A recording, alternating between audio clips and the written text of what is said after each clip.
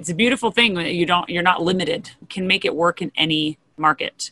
And it gives you flexibility and less fear at playing in the real estate space when you recognize it's not just good and bad.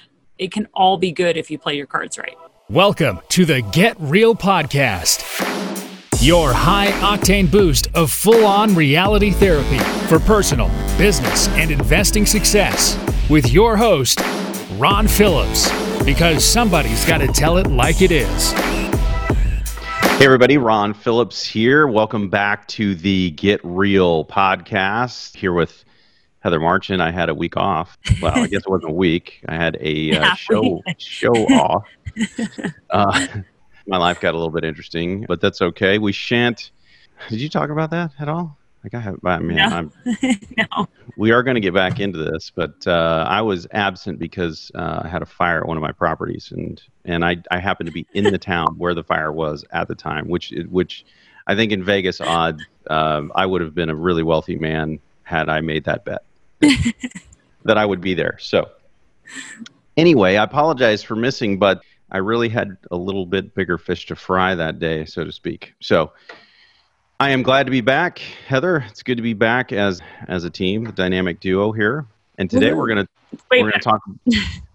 talk about all kinds of fun stuff, starting with real estate cycle. I think that's where we're picking up today. This is gonna be fun. Anyway, if you guys, I know you guys all like the show with Heather about financing, so you should like that episode. Just go back and like it, and then like this one too, and then. If you're feeling it, leave us a written review. We've had some awesome reviews. Heather talked about that last show, and we really, really appreciate that. It's helping us tremendously reach more people. Anyway, really. It's really fun for us, guys. We're not just talking to the wall, so that's fun. Yeah, we get great feedback from you guys. So, and if you hadn't noticed, we make the show for you. So we take your feedback very seriously, and today, we're going to talk about the market, which is fantastic. Let's start with the real estate cycle, Heather. And, this is going to be a challenge because we're going to talk about some things that would be way easier if we had some visual, but we don't have any visual aids. So we're going to describe it to you. I think in your mind, if you think about the real estate cycle, you picture like a big mountain, and then you come down on the other side of the mountain. And I think most people, especially with our last downturn, people thought we climbed this really big mountain and then we just fell off the other side, and that we kind of we're starting all the way over again. That's really not how it works. If you have to imagine a mountain range where each mountain gets a little bit bigger than the next one, but there is a canyon in between. Heather and I were just talking about canyons because she's going to be going through some today. It's my last podcast from the RV. So. I know. It's like this kind of a mixed sad, happy, kind of a mix of emotions here. But she is going to be going through the canyon. So you got to imagine that the next mountain is a little bit taller than the last mountain. That's actually how the real estate cycles work. They continually go up, but in between the ups are sometimes, as we all experienced in 2008, wild downs, right? Yeah. So why does this happen? That's the real question. Why does this happen? I mean, right now, everybody can see all around them, tons of construction. If you remember back in 2006, Heather, there was construction everywhere. It was madness how much construction there was. Yeah, and people speculating on it, right? So building without buyers in place, which is, not entirely abnormal, but it seemed to be to the point of excessiveness, right? That it was everywhere. And so it was counting and betting on what had been happening to continue. And that's a tricky bet in real estate.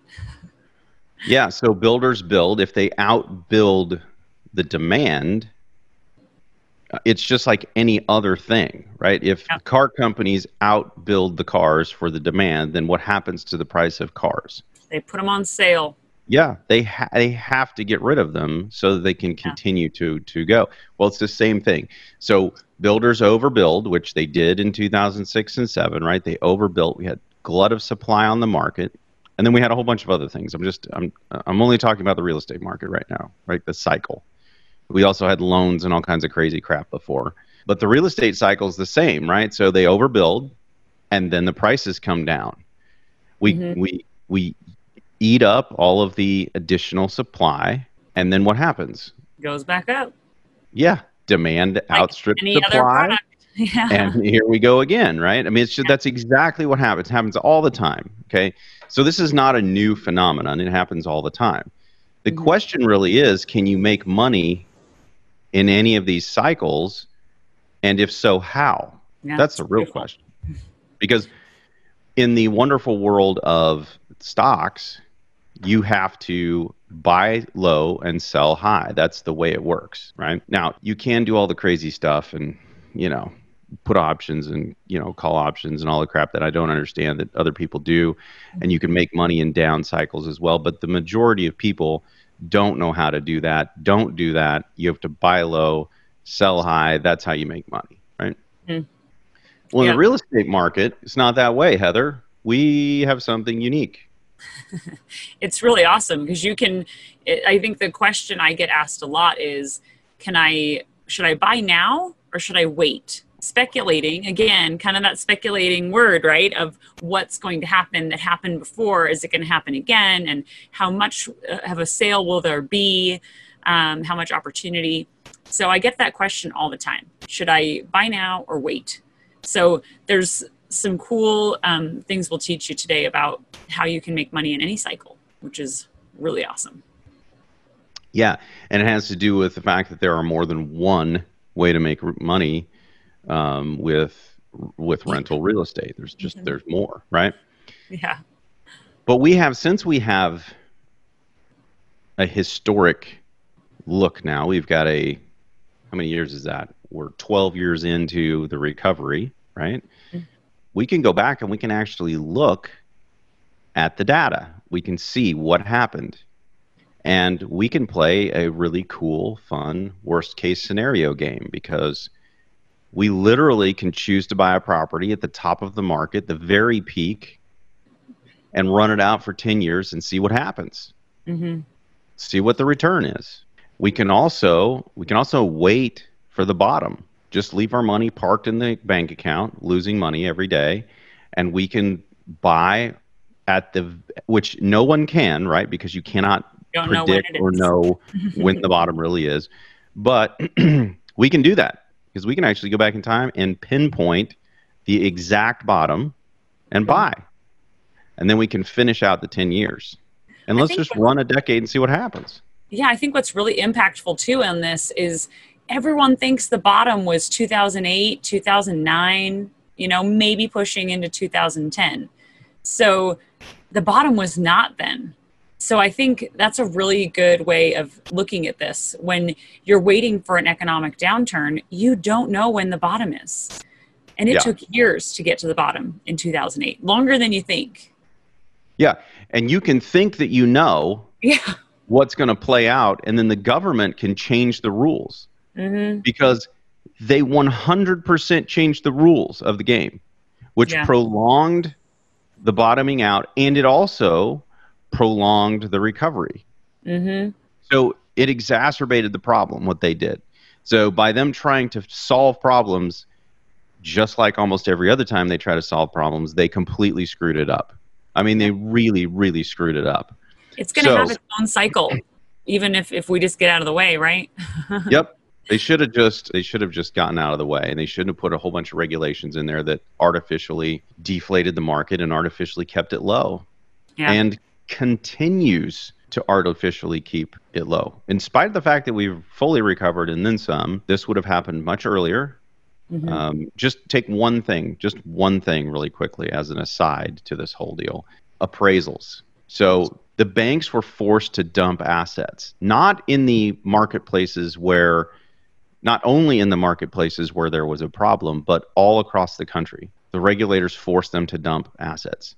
So they dumped assets in marketplaces that did not have this crazy problem of appreciation, and they destroyed the market because they put things on the market at 50% of what the market was at the time, and they lowered and reset the bar. At the same time, the government put in and imposed regulations on the appraisers, scared the crap out of them, and so now they can only do a comparable sale. They can't use the other two models, the income approach, and they can't do the cost approach. And so with comparable sales now being 50% of what they should be in marketplaces that should not have fallen that much, they've artificially set the floor. And because of that, and because they were so heavily regulated, and because if the comparable sale down the street was X, and that's the only thing you can comp it with, that means that the price can't go up.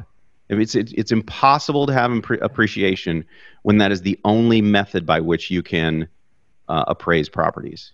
And so what did it do?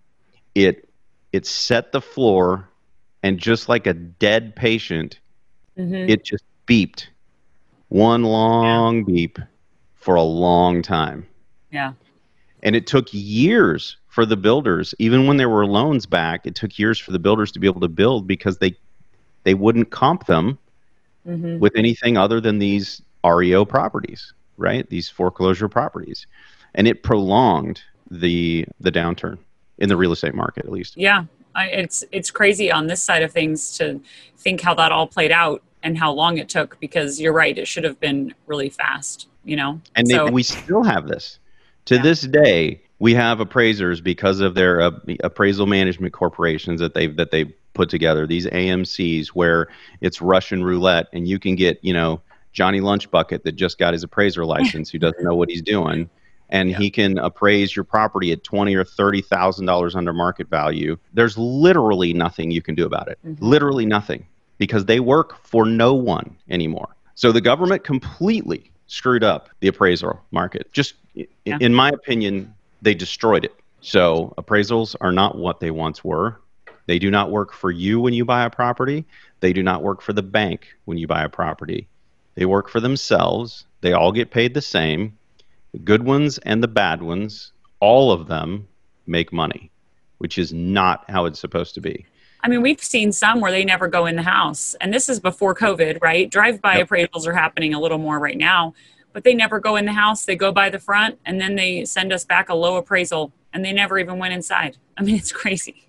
Yeah, on my personal house a few years ago when I sold, the appraiser walked into the front room and walked back out of the house, didn't see any of the upgrades, didn't see the upgrades to the master bedroom, didn't see the upgrades to the basement, didn't see the upgrades to anything that we did in the house, and then appraised it $20,000 low. For what reason? And then when I complained about it, they basically just say, yeah, well, that's what we give.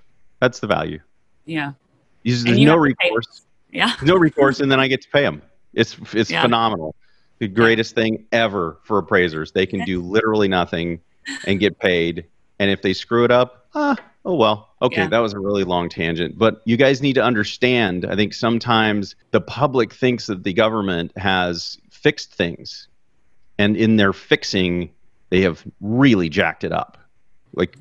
For years, this is now 12 years running, and there's no sign that they're going to fix what they broke. So anyway, so let's go back to the scenario. Let's buy something at the top of the market. Let's buy something at the bottom of the market. Let's run them for 10 years. And let's put some rules on this, because everybody knows, and we're going to go to Kansas City to do this. And basically what we did, Heather, is we just grabbed some data from the government, and the top of the market in Kansas City was actually Q2 2007. Okay? That's when the actual top of the market was. And then it started to taper off after that. Heather, when was the bottom of the market in Kansas City? Yeah, 2012. Q2 2012. An exact 5-year run. Okay? It's crazy. Waiting for the bottom, you could wait, 5 years. So in our scenario, this is what we're going to do, right? We're going to buy one at the top of the market. We're going to ride the depreciation all the way down to the bottom. And then we're going to come back up another 5 years. So it's a 10-year period. One scenario, we're going to buy at the top and ride it out. And the other scenario, we're going to wait 5 years with our money in the bank for the actual bottom. And then we're going to run from the bottom up for that same time. So 5 years with no investment, 5 years with an investment, or 10 years with an investment the entire time, buying at the exact wrong time. I mean, literally couldn't time the worst time, right? That's what we're going to do. In addition to that, everybody knows that you can get a better deal when you buy a property at the bottom of the market as far as cash flow. So we're going to give a little bit more cash flow to the person who buys at the bottom of the market. That's exactly what would happen. Mm-hmm. We're also going to buy an equivalent property. So we're going to buy a $100,000 property, and we're going to put 20% down, $20,000 down. Okay. Now, the other thing that we're going to do is we're going to keep the loan terms the same, and we're going to keep the rent rate flat, which, Heather, I think we already talked about this. Did we already talk about this? Not today. Not in this series. Not in this series. Okay. Well, then in a little bit, we'll tell you what happened to the rent rates, but they're going to be flat. So we're not going to increase them. It's just going to be steady. Okay. In addition to that, we are not going to take into consideration tax benefits. Yeah. So the only thing we're going to use is appreciation or depreciation, cash flow, and principal reduction. Those are the rules of the game here. So let's start with the person that buys at the top. Person that buys at the top, years 0 through 5, on appreciation, they lose. Yeah. Like their property value goes down, not up. They lose $22,000, just over $22,000. And during that first 5 years, they get $16,000 worth of cash flow. Mm-hmm. And their tenant, is paying off $7,600 worth of their mortgage balance. Okay. And let's just say in a market where more people need to rent too, so you have a more competitive rental market, then it will more easily stay rented as well. So year 5 through 10, all of a sudden there's some appreciation because now we've hit the bottom of the market and we're going to come back up, right? It comes back up $32,830. So it surpasses where it was during this 10-year run, and we get $32,000 back. So we lose 22 and we gain 32. Mm-hmm. So overall about 10,000. We're positive about 10,000. Okay. But we get another $16,000 worth of cash flow during that 5 years. And because we are paying on an amortized loan, there's more principal reduction in the second 5 years, because the longer you pay, the more principal gets paid, because you pay mostly interest up front. So this second 5 years, we get $93.30 that's been paid off. So total equity plus cash flow plus appreciation is $59,610. All right, so almost $60,000 on a $20,000 investment, which is a 300% increase. Okay, now let's look at the other one, Heather. What do we get for the first 5 years, Heather? Nada, because you didn't invest the money. Nothing. The other thing we didn't take into account, Heather, is that you're losing. Inflation is killing your dollar, but that's a whole other ball. That's a whole other story, right? So you get nothing, zero. There's zero gains. You zero principal reduction, zero cash flow, zero appreciation, zero. Okay. But years 5 through 10, you should kill it. I mean, we're going to rope it because you bought at the bottom. You get to ride it up to the top. What are we working with on years 5 through 10? Well, you're getting your same appreciation, the $32,000, right? You didn't lose the 22, so you gained 32 instead of 10,000 net appreciation. Boom, killing it. Yeah, right. Your cash flows $20,000 because you got probably a better deal on the property, and then your principal reduction is going to be that $7,600, which is that same principal reduction we had in years 1 through 5 on the other property, right? So. And then all totaled on all of this stuff. Yeah. So all totaled. 60, sorry. Go ahead. No, 65. So they did kill it, Heather. They did kill it. They did kill it. 65,000 instead of 60,000. I'm not sure if inflation killed $5,000 worth of their money for the first 5 years. I'm not sure. I'd have to do the calculations on it. But didn't really rope it. I mean, just didn't really rope it, right? No tax savings built in here either. So yeah, because you would have gotten tax savings. And if we actually talk about what really happened in the market, well, there was rent appreciation during this entire time. Yeah. So it wouldn't have stayed static. There would have been rent appreciation for the first 5 years and for the second 5 years, which would have made more money. Well, for both, but there would have been more money because first one would have gotten all that rent appreciation gain. Yeah. So yeah, it's not what you think. And here's why. Heather, if this were a stock and all we were doing was comparing the appreciation, who wins that? I mean, number two all day long, right? Because it's 30, they get 32 and I only get 10 if I lost 22 and then I gained 32, right? Yes. That's it. For a second, but I get it now. That's it. If it's only appreciation, just like the stock market is just gain, well then they win. But there's 3 other returns with real estate. That's the thing that people leave off the table. Because everybody who owned real estate during this time that didn't sell it and it was rented and cash flowing, they made money the whole time. It's a beautiful thing that you're not limited. You can make it work in any market. And it gives you flexibility and less fear at playing in the real estate space when you recognize it's not just good and bad. It can all be good if you play your cards right.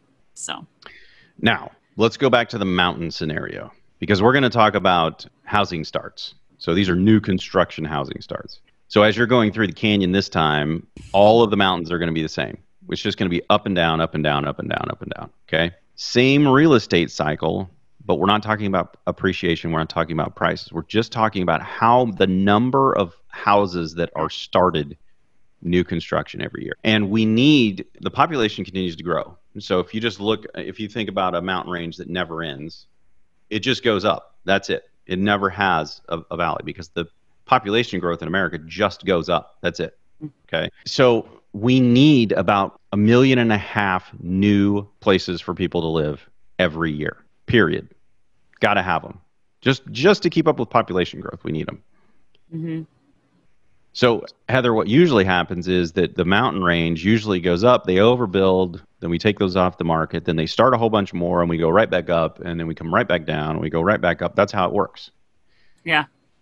This time, the graph looks way different. Way different, yeah. It's like a slice of pie taken out. It's a massive wedge in the growth pattern showing you that there's not enough houses for all the population growth. And I think in my own life, I know a lot of people that have moved in with family since 2008, right?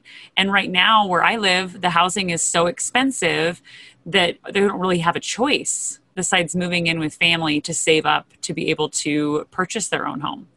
Because there's not enough housing options. At least that's the way it's all. I want to make sure when people are picturing this slice of pie, this is not like, the girl in your family that is on a diet slice of pie. This is like Uncle Larry that comes in and he's like, give me some pie. And it's like a quarter of the pie. It's like a big fat slice of pie, right?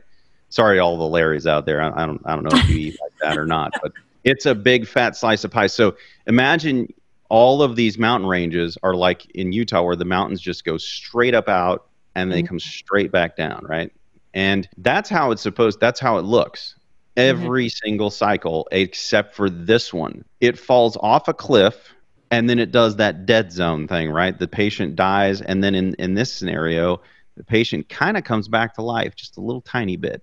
Yeah. And it runs at the bottom a little bit with a little bit of a bump. Yeah. But there's this massive gap. This is the deepest, longest running shortage of new housing starts in history. It's massive. And so that's why when Heather and I were doing, I think we did a market update not too long ago, Heather, that's why we were saying, look, the reason that even during COVID, everything didn't fall apart, in my opinion, is because there's not enough houses. There's literally not enough. There's still way more demand than there are houses. Yeah. Here in Charleston, my wife and I thought about selling our house. We're scared there's no house for us to buy. Yeah. There's literally nothing on the market. So we're holding on to our house because we don't want to have to go try to find another one. Ours will sell like that. It'll just sell in a heartbeat and we'll make a bunch of money. But then what do we do with it? Yeah. Because there's no houses on the market. I had a house on my street that the yard was pretty dilapidated and the house is fairly updated, but it sold. I think they had 8 offers in one day. I mean, it is crazy that they how quickly they're being snatched up. And all I've heard from agents is there's just not enough houses on the market. So the prices are inflated because of supply and demand. So it's this very same, it's a really good insight, Ron, about COVID, because you're right. Everyone always talks to me and says, well, it has to come down. And I'm like, well, I don't know. There's not enough houses for people to live in. If we're just talking about the housing market and we're not talking about anything else that happens, like I can't control what our stupid government does. I can't control that. But if we're just talking about supply and demand in the housing market, well, it doesn't have to stop now because there's still too much demand for the supply. That just is the way it is right now. Now, at some point, are we going to go over the mountain and start coming down on the other side? Yeah, we will. Absolutely. But not anytime soon, it doesn't look like, because they can't build houses fast enough. People are buying them. And these are owner-occupied folks. Okay. Now, if you live in New York City, where everyone's trying to leave, or LA, where everybody's trying to leave, maybe not. But the rest of the country, I mean, you can't find enough inventory. Yeah. And it's the same with the rental market. Like there's not enough places for people. So that also leads to what happened that we were talking about with the rents, because rents have been kind of steadily going up, and then they spiked like right after the crash. They spiked. Mm-hmm. Then they leveled off a little bit, and then they've been going up ever since. And that, coupled with the fact that the vacancy rates did the exact opposite. I mean, and you think about it, why? Well, it's because people were getting foreclosed on. They needed somewhere to go. Yeah. I mean, Heather, if you were to look at the graph for the vacancy rates, I mean they're historically low. They're literally the lowest that they've been. It's incredible, really. Yeah, it is. Everything. If I could plan a perfect scenario, the only thing I would change is that all of these graphs stay the same, and then appreciation just kept going, which would never happen. But that's the only thing that happened that was negative. We depreciated for a while. Literally everything else.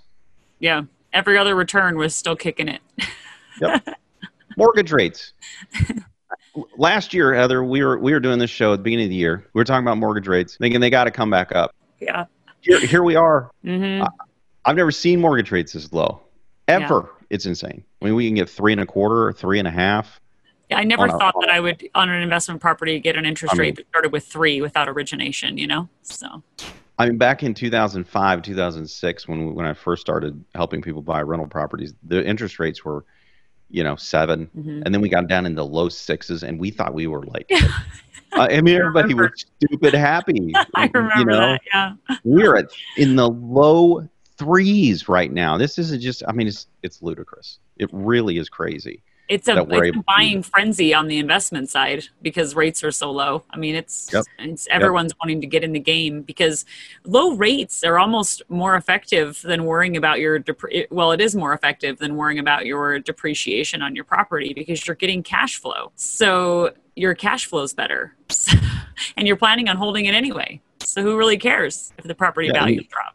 The interest rate is lower than the inflation rate. So it gets really complicated, but in essence, your mortgage is worth less. You're paying your dollars when your dollars are becoming worth less. That means that the mortgage is you're paying less over time, and you're locked in. It's not like they can change your interest rate, right? Warren Buffett said in 2012, it's like you're shorting the dollar, and that was when interest rates were in the 5s.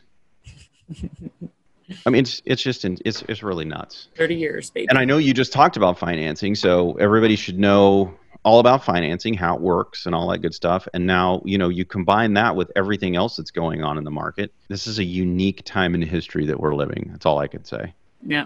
I doubt we'll ever see it again. Yeah, I agree. I'm getting in the game is finding all my pennies this year to get in the game because with interest rates this low and the historical housing starts, all those numbers that you shared, Ron, I mean, yeah, I'm super pumped to be in the game. All right. Well, with that, I think we're going to call it on market. Next, we're going to talk about property management. So you do not want to miss our next installment of this. What are we calling this? I just call it the series. Yeah. It's a series. You're not going to want to miss the next installment of our series here because it's going to be about management. I'm going to help you guys out a ton. So if you like this episode, if you like our show, which, man, I can't thank you guys enough for all the love that we've been getting. It's just incredible. Not just in reviews, although we really appreciate them, but you guys are reaching out to us too through email and telling us, giving us some encouragement to keep going with the show. So we obviously will. We enjoy it. It is fun. Even when it's really hard for us to do, trying to figure out our schedules so that we can be here. But we really enjoy it. So like the show, share it. Folks, one of the most important things you can do now that you've helped us with all of our reviews is just share it. Tell people about it. Don't keep us a secret. And we really appreciate that. You can reach us. invest@rpcinvest.com. Email us. Website, rpcinvest.com. Mm-hmm. And the show is at getrealestatesuccess.com. So if you want to share that with your friends, send them over to getrealestatesuccess.com. Appreciate you guys, and we will be back. Till then, go make something happen.